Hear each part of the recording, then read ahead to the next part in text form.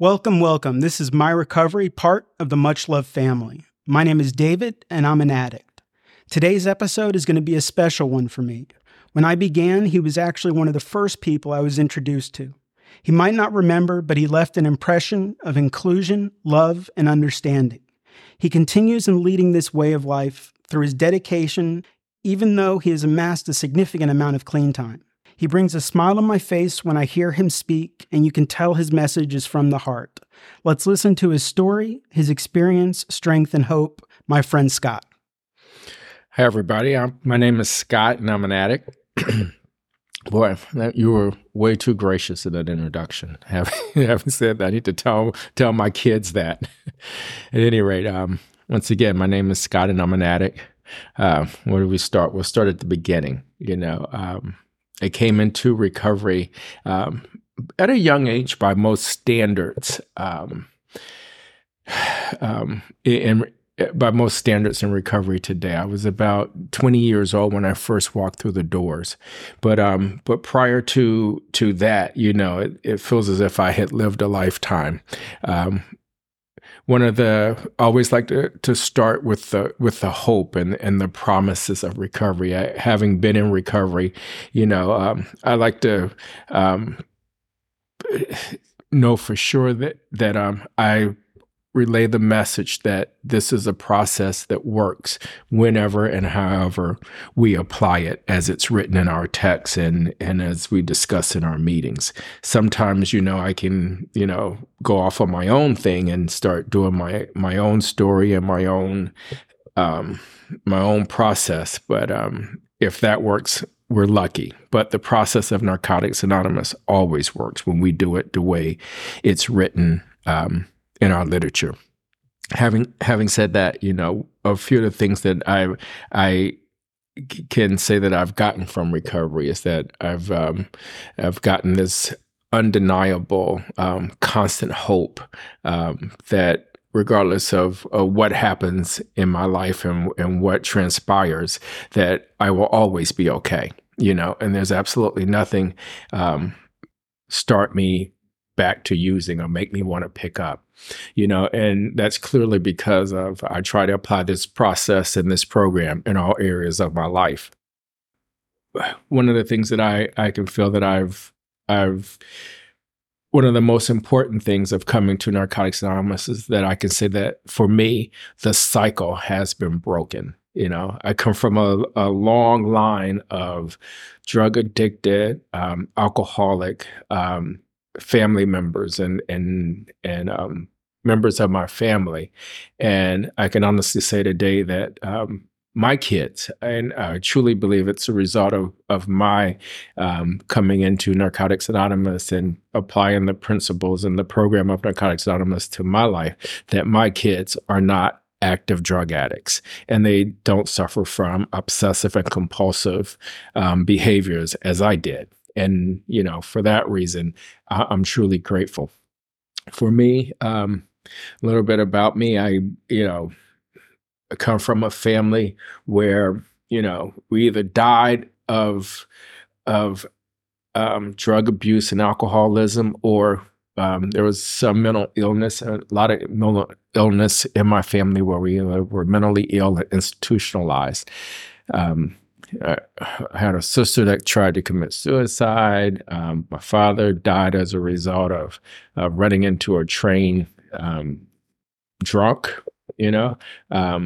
Both my grandfathers were alcoholics, and so that's where I came from. And as a result, I grew up not really. Having said all that, I grew up not really seeing a problem with, the constant drug use and alcohol use that was so prevalent around me. I just thought that was the way it is. Because of that, I started using at a very young age, and I was, I honestly believe I was addicted immediately. I believe I was about 12 years old, 13 years old when I first started smoking weed. And the minute I did it, I felt that I was okay. I felt that I was more a part of my friends. I felt I was more a part of my community, my, drug using community. than I had ever been. And so naturally, I just wanted more. Little did I know that that was my addiction kicking in right then. I continued to, and I'm going to back up a minute. I came from a place like this. My father died when I was 8 years old. So that left me and my brother and my mother. Soon thereafter, my brother went away to the service, and then that left me and my mother. And I had other siblings, but they were from a previous marriage and previous family, so they didn't live with us. So it left me and my alcoholic mother. And so I spent a majority of a lot of my childhood, honestly being responsible for an alcoholic mother, making sure, at some point, making sure our electricity was paid. She gave me the money to do it, but sometimes she just didn't have the ability to go pay the electric bill. And sometimes I would have to go to the grocery store. I remember being 9 years old, catching the bus to go downtown to a grocery store to buy groceries so that we could eat. I remember, right around that same time, actually going and paying the electric bill, because it was due and she just wasn't able to pay it. So I grew up, I started out having a lot of responsibility, and at one point I confused that responsibility for being okay. That was my gauge for being productive. As long as I was responsible and I was productive and I was being okay. So I carried those same behaviors into my addiction. So I started smoking pot, and it progressed rapidly, to the alcohol, to pills, to cocaine, to, you name it. We just did whatever, and my friends that I had at the time, they were all aboard, and those were the people that I gravitated to, was the ones that were, that used like I did. So, I had one friend, his father was a drug dealer. So we had a supply of drugs, and I mean, it was a lot that we had access to, just all different types. And so I spent much of my, teenage years and young adulthood just basically what we call being a garbage can. I use whatever whenever I could. And I need to say this, one of the primary drugs that I used that I just love was alcohol. I was a drinker, and I guess maybe because my whole family was a drinker, but that was my thing. I would it was to a point I almost preferred to drink more than anything else. But that soon progressed. So I I was so much so I continued to use, and there were just all types of red flags along the way. All types of incidences. And I think one of the things that really happened is that, I was working as a waiter in a restaurant, and one of the other waiters that I was working with, he actually sold and had access to a lot of cocaine. And as a result of that, I started shooting cocaine, and I started snorting first, and I started shooting cocaine, and then I got introduced to freebasing, and that's where we used to cook it up and smoke it, right? So I started freebasing, and that was the beginning to the end, and it's fun thing. I was just sharing with someone. I remember the first time I started freebasing. I did it. I didn't think about it like, this ain't for me. But for some reason, about 2 weeks later, the minute I got money or got paid or whatever, that was the first thing I wanted to do. So I went and got more. And, that 2-week span. The next time it was a 1-week span. Then after that, it was a 3-day span. And before I knew it, I was doing it every day or at least every day that I could. And I continued that. And as a result of that use and my life spiraling and, and that obsessive and compulsive need to use and get more, I began to do things to use and get more that I never thought I would do. And yeah, exactly. Yeah, exactly.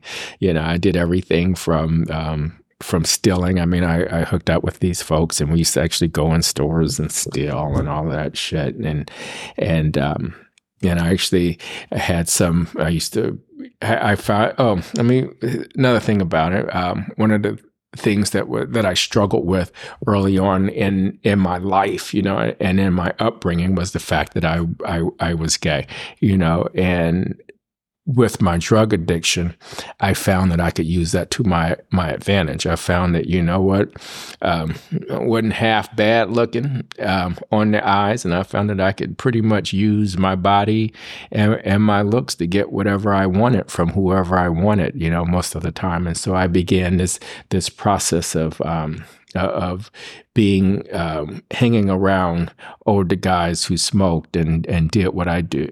And did what I did and had what I wanted just to get what I wanted. And then another thing, we started going to different places and, really having a persona of being prostitutes. And all we were doing were pickpocketing people, and it's funny. In our addict mind, this group I was with, we would call it going to work. And we really weren't going to work. We were going to break the law. We were going to take advantage of people. And the nature of addiction is that I would do these things, and I didn't see a problem with it. I didn't see. I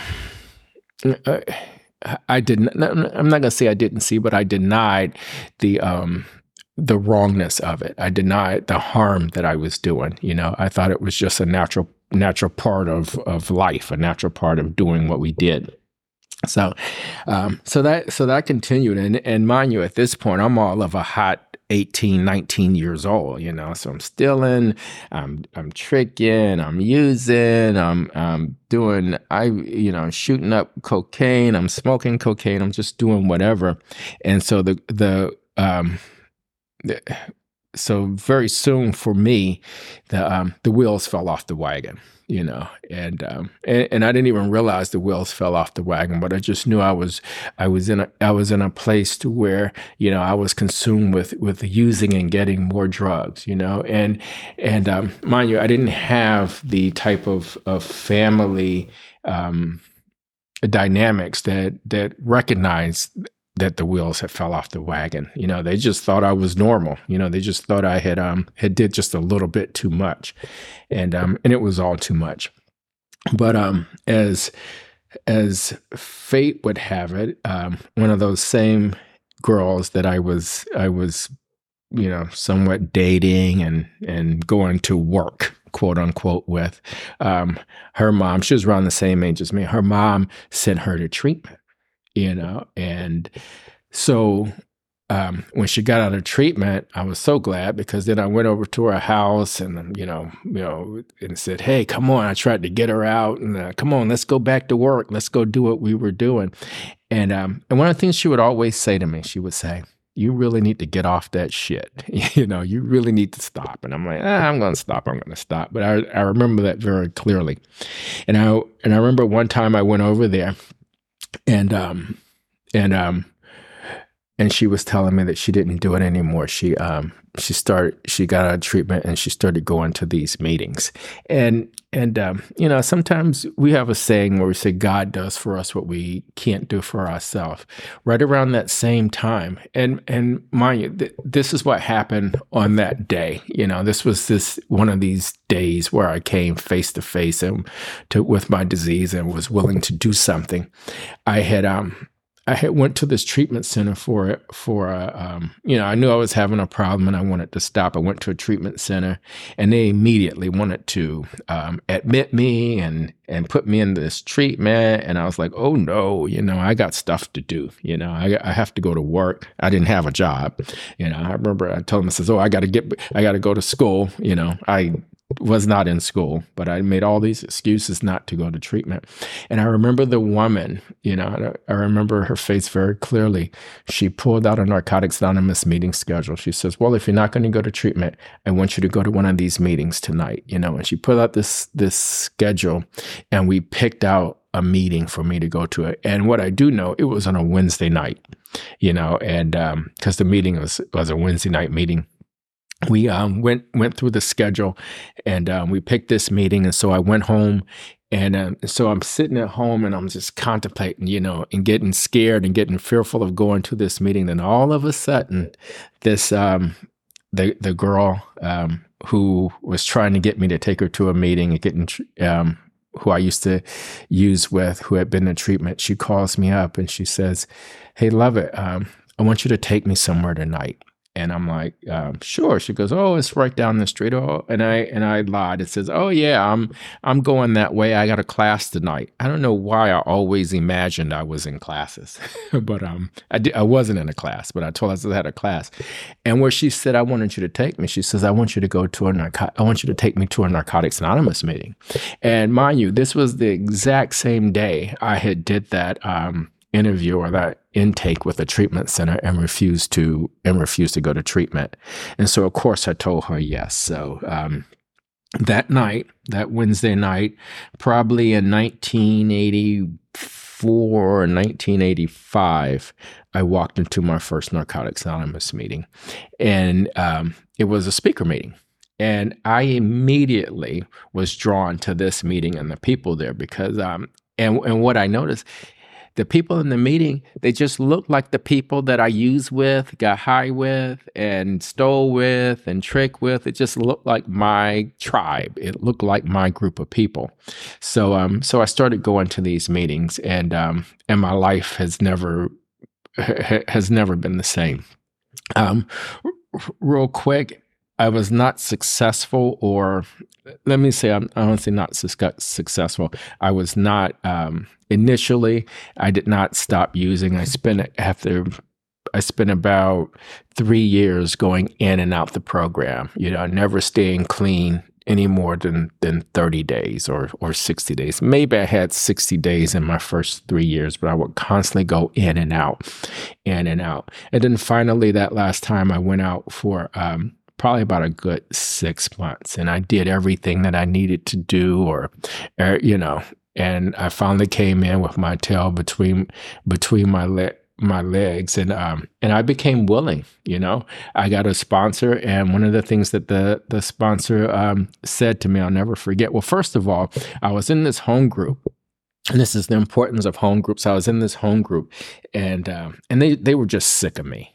I'm sure they were just sick of me. They never told me not to come, but I was constantly going in and out. They actually assigned me a sponsor in a home group meeting. They had a home group meeting, and the topic of the home group meeting was how were they going to help me? And I was kind of over that. I thought it was kind of funny, but They assigned me a sponsor. They said, "Hey, you need to work with this guy." And so I started working with this guy, and I'm very fortunate because I always like to, I'll remember him forever because I really believed he saved my life. When I started working with him, one of the things that he said was, well, what have you done? And I'm like, "Oh, well, I've done the steps. I've read the literature. I go to meetings, and I did." But it was all, half measures. It wasn't completely. I hadn't completely abandoned myself to this program. I had a lot of reservations. I was young, and I didn't want to leave my friends. I didn't want to leave the lifestyle. I didn't want to leave the clubs, and so I continued doing all that stuff, and I continued to get high. But once I got serious about the program and I stopped doing the clubs, I changed, as we say, playmates, playgrounds, and playthings. I began to get some glimpse of recovery. So the sponsor asked me, what have you done? And I gave this whole list of things that I had done at half measures. And he says, "Well, we're going to do something different." I'm like, "Well, what are we going to do?" And I always had this attitude and this arrogance about me. And he says, "Well, we're going to do the steps." And I'm like, well, okay. So we began doing the steps. And I'll never forget. We sat over to, soon after I started working with him, he was retired. He didn't have a job. I went over to his house and we sat and we did steps 1, 2, and 3 in one sitting. And I'm like, this dude is crazy. This isn't going to help me. It's not going to get me to stay clean. And when I left there, I was on step 4. This is like the first day I met with him. I had known him, but after when we really sat down and go to step work, I was quite surprised that he kind of went through steps 1 and 3. It was mostly verbal, and we can and with the literature. And so we did steps 1, 2, and 3. And when I left there, I was on step 4. And I was just totally, amazed by that. I'm like, oh, this isn't going to work. And so I left there, and every day I would talk to him because I was calling him every day. He'd ask me, how's it doing? And that would be the topic of our conversation. He would talk to me about nothing but the 4th step. If I called him, he didn't want to hear nothing else about how my day was. He wanted to know how I was doing my 4th step. So as a result, I actually finished this 4th step in about 2 weeks, maybe, probably even less than that, under his direction. I mean, he was really hands-on with this. And I remember when I did that 4th step, after I had written it down, I put it in a drawer, and just like so many of us says, I'm never going to share this with anybody, and I says, I hope he never asks me about it. And of course he asked me about it.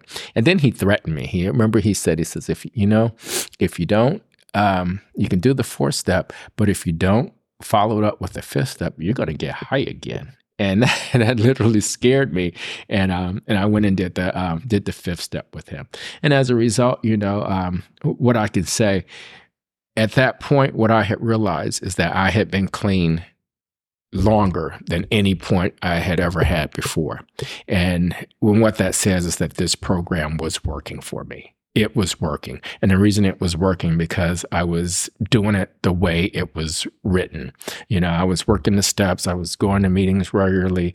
I wasn't going into dangerous places that would put me in jeopardy of using. And the bottom line, I had began to recover, and life got good. As a result, I finally got into school. I'll never forget our story. I kept telling Bob, I'm like, Bob, I want to go back to college because I had some college in the past. And of course I wasn't successful because I had, because of the drug addiction, not many drug addicts are successful in college.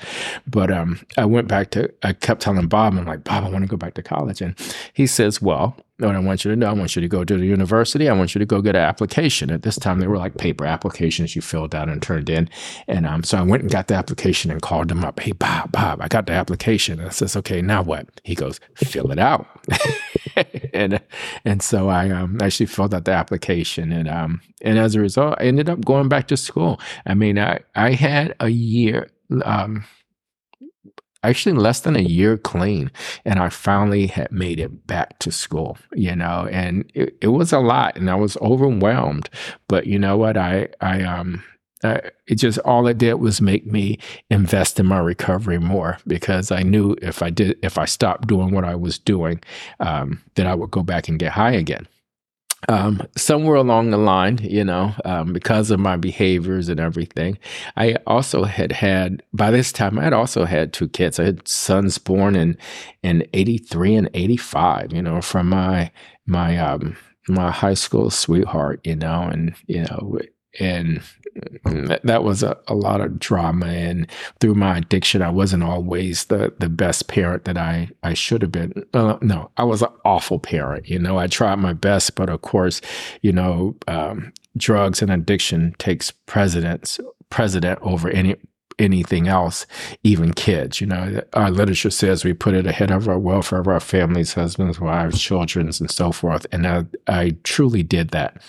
But the beauty of recovery is that once I became got clean and stayed clean, I became a way better parent. I began to take responsibility on my kids, and I ended up at the age when my kids at the age of like 4 and 6, they actually came to live with me because their mother, kind of saw the changes that I had and just kind of knew I was responsible. And she had remarried and was moving out of state, and so she was gracious enough to give me custody of my kids and allow me the opportunity to be a parent to my kids. And I'm grateful for that because they saw my recovery process. They saw me live life and be an adult and not use and not get high and not have my life centered around using drugs. And not only that, didn't see a lot of the dysfunctional behavior in the family unit that was associated with drugs. And because of my involvement with the fellowship and with the program, what they saw me around a whole lot of positive people, like-minded people who were doing the same thing. And I believe, even those folks, just being around my kids influenced my kids. And as I say, one of the greatest gifts I've received from Narcotics Anonymous is that I honestly believe that cycle has been broken. That my kids are no longer in this family of this long line of drug addicts and alcoholics.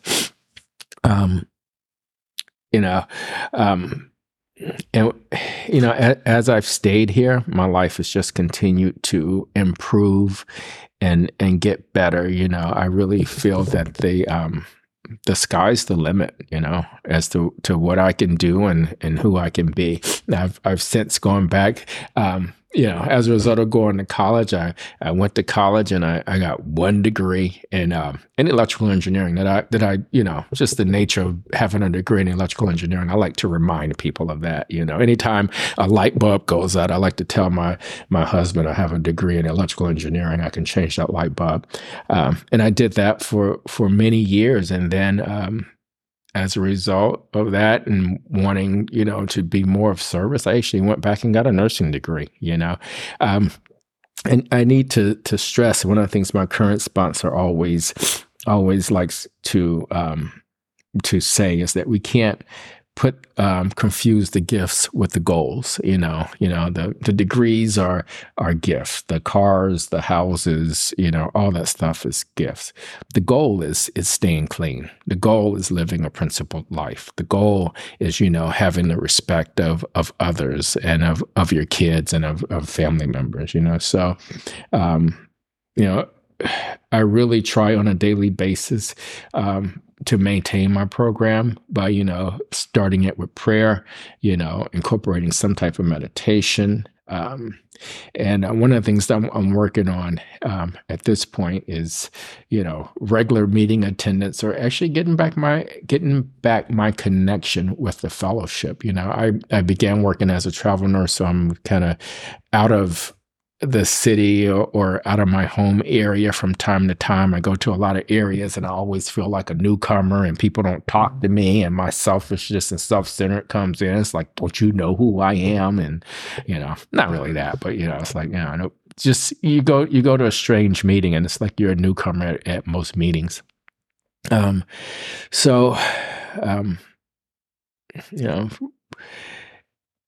I just continue to do what I do, and recovery continues to be a part of my life. I know beyond any shadow of a doubt that if I ever stop doing this, I am convinced that I will always be an addict. I will always be a recovering addict, not just any addict, a recovering addict. The 12 steps and the principles of Narcotics Anonymous will always be a part of my life. And I hope to, eventually reach a point to where, it's just second nature. Still today, I have to make a conscious effort to recover. Certain times, I'm out in the world, and situations arise and circumstances happen where, it is second nature to go to a place of principles, to go to a place of willingness, and to go to a place of courage, and that's those are the principles. Is I've really found that in this process of living life, I can write and I can read and I can do all this stuff till the cows come home, but unless I'm willing to live this way of life, unless I'm willing to put this way of life into action, that's where the rubber hits the road. That's where the real evidence is of how I'm recovering and how good this program is. So I'm gonna say this and be quiet, and in this talk, I have really, and I'm gonna end it pretty much the way I started it. This program my experience has shown this program will always work whenever we apply it. Whenever, if it's not working, or if I'm in a situation that I find difficult, and I can't get out, it's usually for me because there's a principle of this program that I'm not applying. This principle, the principles of this program gives me solutions to my problems. And my first problem was my addiction, and once I solved that problem, life happens. And this program really, really allows me to live a life based in solutions. So. Thanks for letting me share. Thank you so much, Scott. I really appreciate you sharing your story. I knew some of it, but it's one of the blessings, the benefit that I get from these stories is I get to learn more about the person. I get to learn more about you and see your perspective on things. And so there's a second part of the episode. This is where I've got some questions from family, friends, and both people and inside and outside of recovery. So they're not in any great order. They're kind of all over the place, but they're things that I think might help others, just to hear. So what has it meant to you to share your story? I think we go through this whole process of recovery, and we reach the 12th step. And it says we tried to carry the message to the addict who still suffers. Yes. And it's really about an opportunity to carry the message to someone else, and hope that there's one line, one section that somebody can identify with and help them to make that decision not to use again. Absolutely. And that's it. That actually summarizes the reason for these podcasts. There's the selfish reasons because I get to learn more about you, but the meaning behind the 12th step of sharing your story in the hopes that it can positively affect someone else. And, I think that that's very key to this. So we talk a lot about gratitude. Can you kind of discuss in your recovery how it's helped you stay clean? Sure. As far as the gratitude, initially my first thought was, I believe I have so much gratitude because of from where I came. Okay.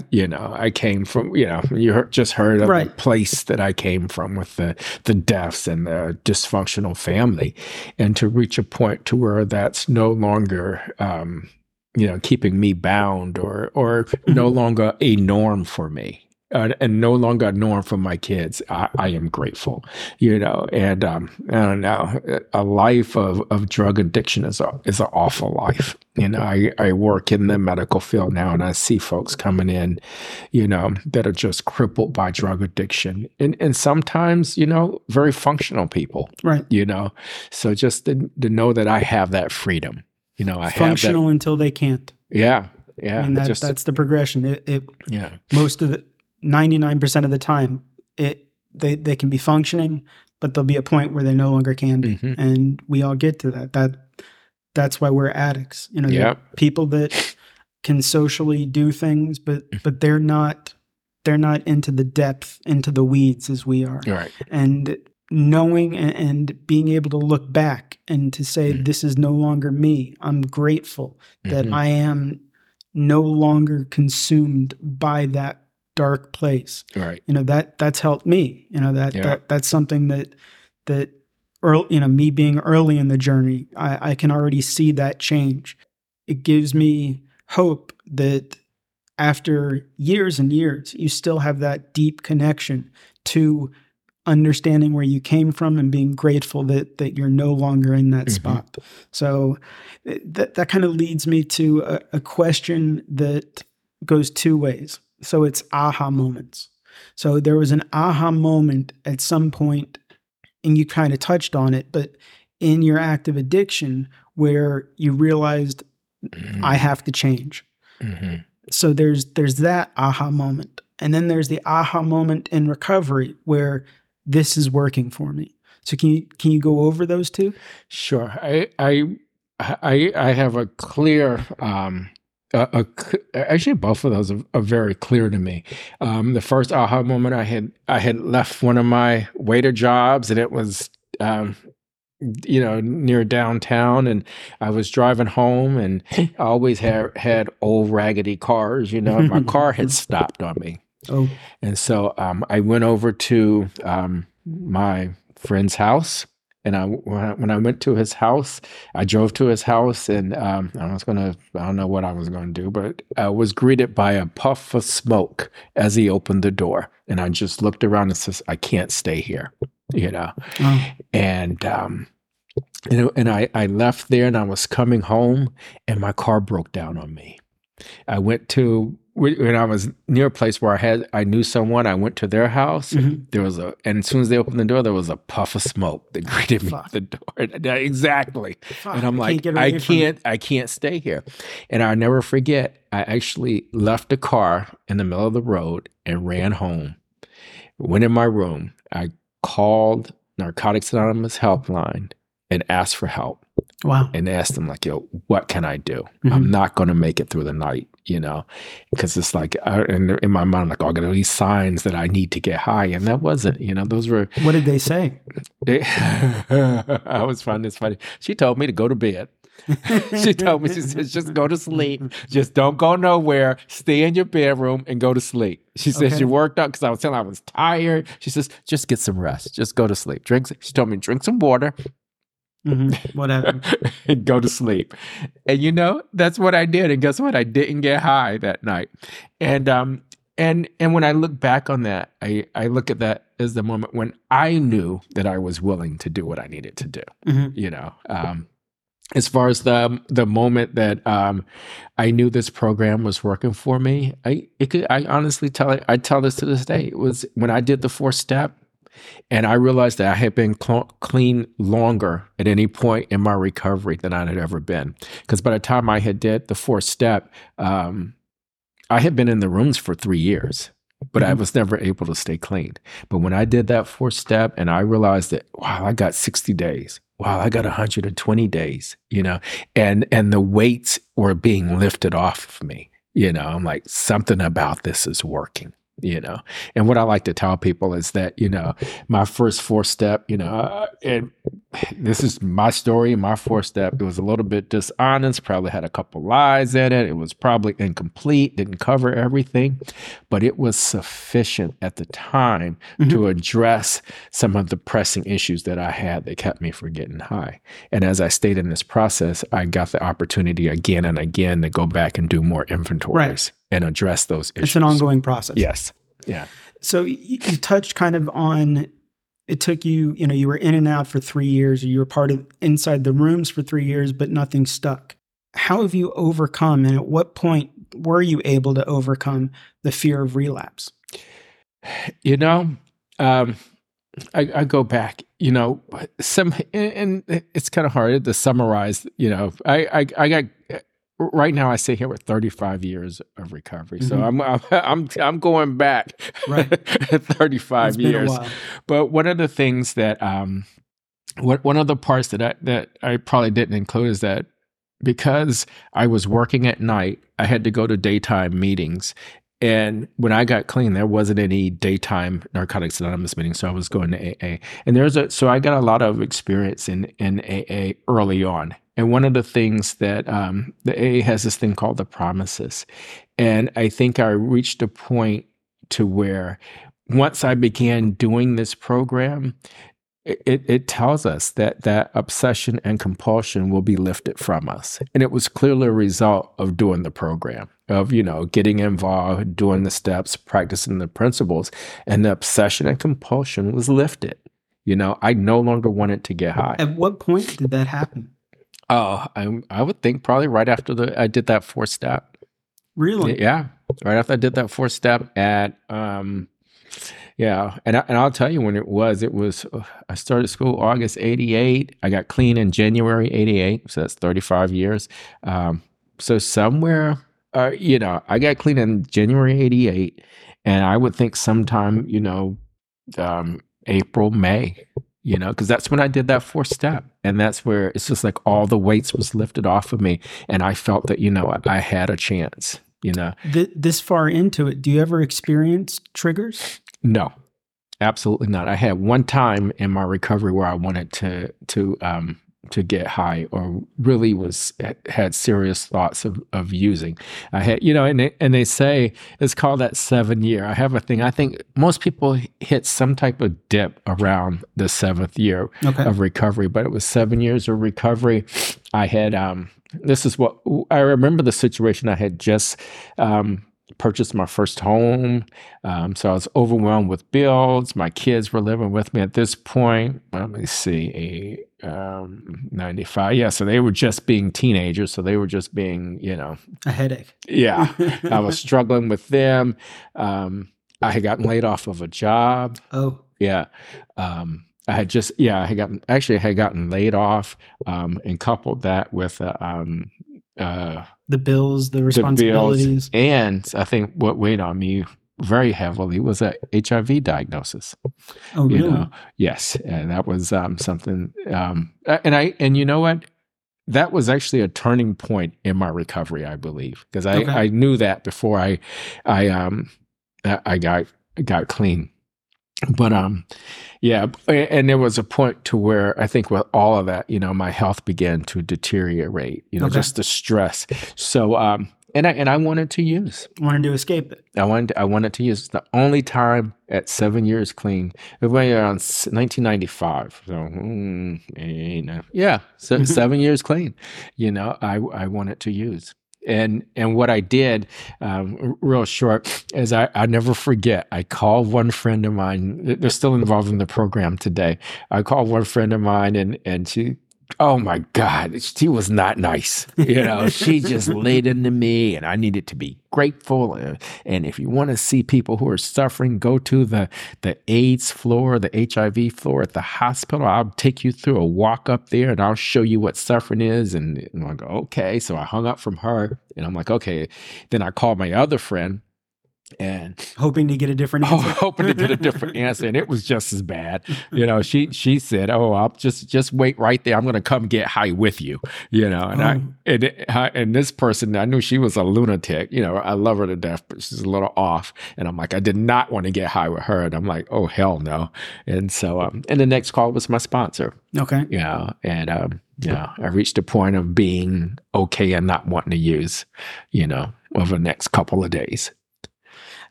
For me, the scare was always, the first experience of dealing with death. Something that mattered the most to me, it was my cat, Marley.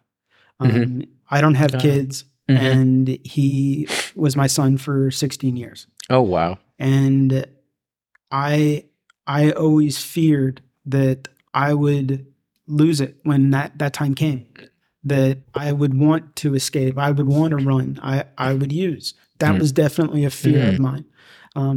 And, unfortunately he passed, a few weeks ago, and surprisingly that want didn't come. And I wanted to escape. I wanted to sleep. I wanted to just hide in the dark, but there was never I need to use to get away from this. So that was very surprising to me. And it kind of leads to something else that I'm not sure I heard you touch on, is your higher power. What is your relationship with a higher power? What if you didn't have it growing up? What are some approaches that you found on connecting with it and gaining that experience, which is kind of essential to the program that we're in. Definitely. First of all, after I finished speaking, that's one of the things I said. I said, I didn't really talk much about my relationship with my higher power and my process of prayer and meditation, because I consider that, just central to my recovery. Okay. And it's something that I like to tell people. I pray and I wake up every morning, and 95% of most mornings I say a prayer, and like a gratitude prayer, or like a real religious kind of prayer? No, not a religious prayer at all. A prayer for direction. Okay. A prayer to frame my day, because I believe that when you, for me, I believe that. And I think what I like to call it is an intention, and they do that in some Middle Eastern religions, and I didn't even realize it at the time, but they call it an intention.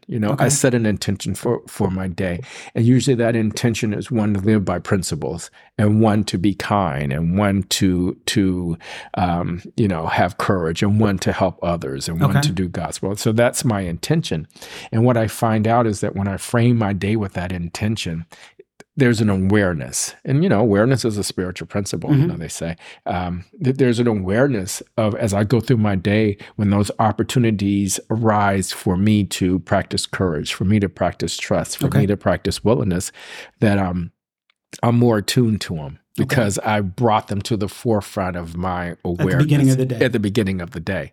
And like anything else with a good addict, once I do it often enough, this practice of setting an attention, and then practicing in their awareness, it just, once again, that's one of the things that becomes a way of life, But as far as a religion, I grew up, interestingly, I grew up in a very religious family. Okay. Very confusing religious family, because, I saw my family go to church constantly. We were a four times a week church going family, but really? yet I saw them, do these things to their bodies, or, do the cussing and the drinking and the fighting and the adultery and the duality. And I'm like, what's going on here? And are we going to couple that with the fact that we'll couple that with the idea that with me being gay, I just knew from an early age that I was gay, that I had an attraction to, to men, or to boys, or to the same sex. So everything that I learned in these religious institutions told me that I was basically wrong. My whole being, there was something wrong with me. And not only was I wrong, but I was going to burn in hell. That's terrible. That's very rough. And that's what, so a couple things happened. I think that that gave me a sense of not being okay with me, with who I am at a very young age. It gave me a sense of, everyone else was getting direction from this religion. There's nothing wrong with religion. Religion has given, millions of people direction for thousands of years, but sometimes it can be misguided. So along with me thinking there's something wrong with me, I also thought I was going to burn in hell. So naturally I rejected that, and I did not want that. So I spent many years, and when I was about 14, I made a decision that I was no longer going to practice the religion of my family. And I was allowed to stop going to church and to do it. Oh, really? They allowed it? Mm-hmm. Yeah. Okay. Oh, they couldn't. Yeah, it was me and my alcoholic mother. She, there was very, and I had very little direction as a child. I was very little direction, very little instructions, able to do whatever I wanted to do. So I spent many of my teen years and formative years just not even believing in a God or expecting it was a God. So when I came in here. Came into the fellowship, that was a journey for me to come to a place to where I believed in some form of higher power. And today, I like to call it a life spirit or a life force. Okay. You know, and for me, that higher power is that life force and life spirit is something that goes through everyone. You know, everyone has this spirit flowing through them, and in that way, energy, yeah, and in that way, I think everyone's connected. You know, and how we really how that spirit expresses itself or shows itself is through principles, you know, through good principles of hope, of love, faith, you know, kindness, you know, those are the principles. So yeah. And that's, you know, and coming back, you know, those are the things that I frame my day with, you know, like I said, well, you know what, God, please, you know, help me to be of service. God, please help me to listen, please. And for me and where I come from, I ask God, please help me to be kind. You know, to show compassion, to show humility. And sometimes a lot of principles basically you have to encompass other principles in order to do, you know, try doing compassion without self-honesty. Try doing, you know what I mean? They go together. Yeah. try doing trust without willingness, you know, so. If you didn't have it at the beginning, and this was something that I did struggle with, how did you get through the first few steps without having a higher power kind of a full understanding of it? It was basic. It was my understanding is just, you know what, we have a saying in the rooms that I'll never forget. You know, one of the things he told me, that was one of the things that we talked about, you know, is my not having a belief in the higher power when we were doing those first 3 steps. And he says, just believe because I believe. And my sponsor said this, I believe for you. Yeah. Yeah. He says, just go with it, you know. And and also was told that, you know what, you don't have to believe. You know, really? you can do this program. Kind of fudge your way through? Well, I mean, you can find other powers greater than yourself. There are powers greater than yourself, you know. It doesn't necessarily have to be this supreme, all-knowing, all-powerful being, you know. It could be the ocean. Yeah, you know. I heard make it the doorknob. Well, I don't know. See, I don't know about the doorknob. I could take a hammer and destroy a doorknob. A doorknob isn't powerful. It didn't work for me. That didn't, so, and it didn't feel right actually. Right. Even though my sponsor said exactly what you said, you know, I believe enough for you. It felt like I was glossing over important steps. And I will say that because of my upbringing with religion, you know, that I thought I had some type of fundamental concept of God. And I need to kind of go back. It's not that I didn't believe in a God. I didn't believe in the God that I was raised with, the God of Christianity. So from the beginning of recovery, I was in the process of trying to label. I knew something had to be out there because I was here. You know, so I began this process of trying to find my God, and I had some god awful concepts of God. I mean, really, and most of them was. At one point, honestly, one time I had a black drag queen that was 6'4". That was my concept of God, and I did that more of shock for my sponsor. You know what I mean? That's just where I was at the time. You can't really shock your sponsor for some reason. Right. They're always ready. Right. You know. Yeah. But he says, "Who's your higher power?" My higher power is 6'4" black drag queen. You know, that's my higher power. And you know what? It worked for a while because you know what? She was quite powerful. So yeah, I greater than me. So. It was very hard for me to do this without one, and it's hard to accept that there have been so many people that have already done this process and it's worked for them. So I should have understood that just do what I'm told and it'll happen. Right. That's hard. Yeah. That's hard. I didn't believe it. And then sure enough, you know, slowly over the past few years, I can see a development of a higher power. Right. I can see that. Whereas at the beginning, you know, I just had a very deep disconnect with that. Right. And sure enough, after a few years, it's slowly starting to develop. Right. And I should have understood that at the beginning, but it's easier said than done. Yes, it is. So, you're in the medical field, and I'm sure, as you said, you come across addicts, in varying degrees of at varying stages of their addiction. What are some misconceptions about addiction that you would share with someone? Oh, that all addicts are these homeless, penniless people, vagrants. They come in all shape, forms, and fashion. A lot of times people don't choose to be addicts. No. They, born into it. I think there's a whole environmental aspect to it, but it's also a situational aspect to it.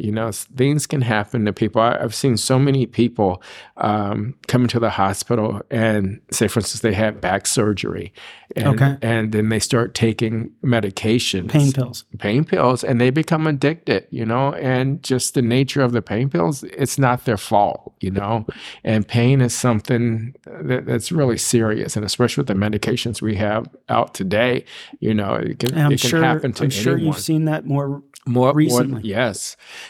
And another thing is that, all addicts, well, I guess this is going to the same thing. All addicts, I guess we said it for like vagrants. That's the biggest thing, vagrants and penniless and homeless and, have no values. And there's a lot of functional addicts out there, a lot of grandmothers and grandfathers and uncles and aunts and doctors and lawyers are addicts, It's just the nature of addiction. It affects us all. You've talked about, we were having a conversation before, and COVID kind of changed the world of our program. People stopped going to meetings, people went online, and we've seen the attendance in meetings go down significantly. And it might be slowly getting back, but it's a reality. People are now having this disconnect with the program. As far as the role of the community and the role of fellowship, can you talk about how it's helped you stay clean, and maybe that can help people to try to reconnect with that community? Talk about what aspect of that? So. The role of community and fellowship in your recovery. First of all, my hat goes off to anybody who has gotten clean, attempted to get clean during this time of COVID. Yeah. Because, we started out, meetings stopped meeting, and rightly so, so, and they didn't really have the fellowship and the camaraderie that we had, because there's nothing like going to a meeting, sitting in a circle with 20 other addicts and hearing their story. And the meeting before the meeting and the meeting after the meeting. Very, very, very much so. I don't know, for me, it actually has been a struggle, it really has, and especially I work out of town. This is kind of what I say, I go to all these meetings and I feel like a newcomer, and I don't know anybody. So it's just so different from going to a meeting at home, where I go into a meeting and everyone knows you. Yeah, and everyone knows me, so I don't know. I think we just kind of stayed a course, and you know what? This may be the new recovery. This the new norm. Yeah, this might be the new norm. And I'm not going to say that less people are recovering, but it's different. It's different, and things change.